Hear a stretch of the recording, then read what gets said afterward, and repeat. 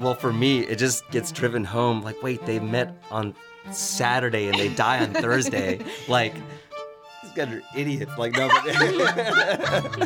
That's Enver Siddiky. He's playing Romeo this weekend in the very first Shakespeare in the Plot in Norfolk. The show's an immersive affair set in the 1920s with a robust team of local talents directed by Deborah Wallace.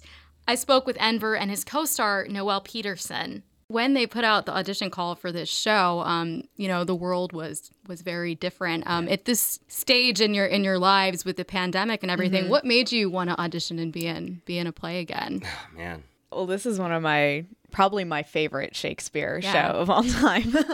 Not to be basic. It was a very exciting thing to hear, is that was the show that was going to happen for one. I was going to be starting massage therapy school, which I did start just short of a month ago. And so I figured, like, I'm not going to have any time. You know, my wife was auditioning. She's in the show as well. She's playing Lady Capulet. But she was urging me to also audition. And I was like, okay, I'm going to pick this small role. He's the prince. He's got, like, 2 scenes. You know, he doesn't have to interact with anyone specifically. Like, he's just going to shout at everyone and dip. All right, this is going to be great. At callbacks, Enver was asked to read for Romeo and got the part.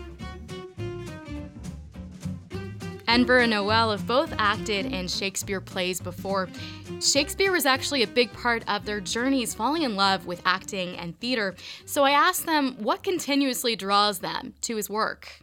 The way he writes and how beautiful and how clever the language is. And that's kind of what I initially loved in high school. And then getting into college and taking a Shakespeare acting class, just learning even more like how brilliant this guy's writing is. I mean, he essentially directed the show just in the writing, because they didn't have, at the Globe Theater, a ton of rehearsals and everything like we do now. It's like they only got their lines and their cue line, and they basically had to rehearse themselves. They would show up and run it and then do the show. He has all of these cues within the text on how he wants that character to be that are really, really fascinating when you read into it. I mean, it's things like if this sentence ends with like a vowel sound, it can hint towards their emotional state.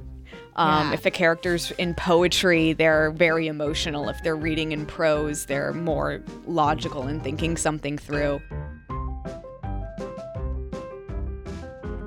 In Shakespeare's Romeo and Juliet, Noelle and Enver are joined by a cast of multi-talented performers. This Romeo and Juliet incorporates dance, movement, live music, and the vibrant setting of the plot in Norfolk. Costume designer Meredith Magoon's playing off the colors in the area's rainbow fence with pastel costumes reminiscent of a 1920s garden party. What do you want people to walk away with? Like, what would be the takeaway for you from this specific production? Think things through more. It's like not perpetuating feuds that, are just handed down. Like pointless tradition is pointless. Yeah. It's a timeless, tragic tale in a new setting, and one of the first public, in-person, large-scale community events that we've had since 2020. You can see Romeo and Juliet in a weekend-long celebration at the Plot in Norfolk's Neon District. Learn more about the show online at whrv.org. For WHRV's Arts Undercurrent, I'm Rebecca Weinstein. Close your eyes. I want me to tell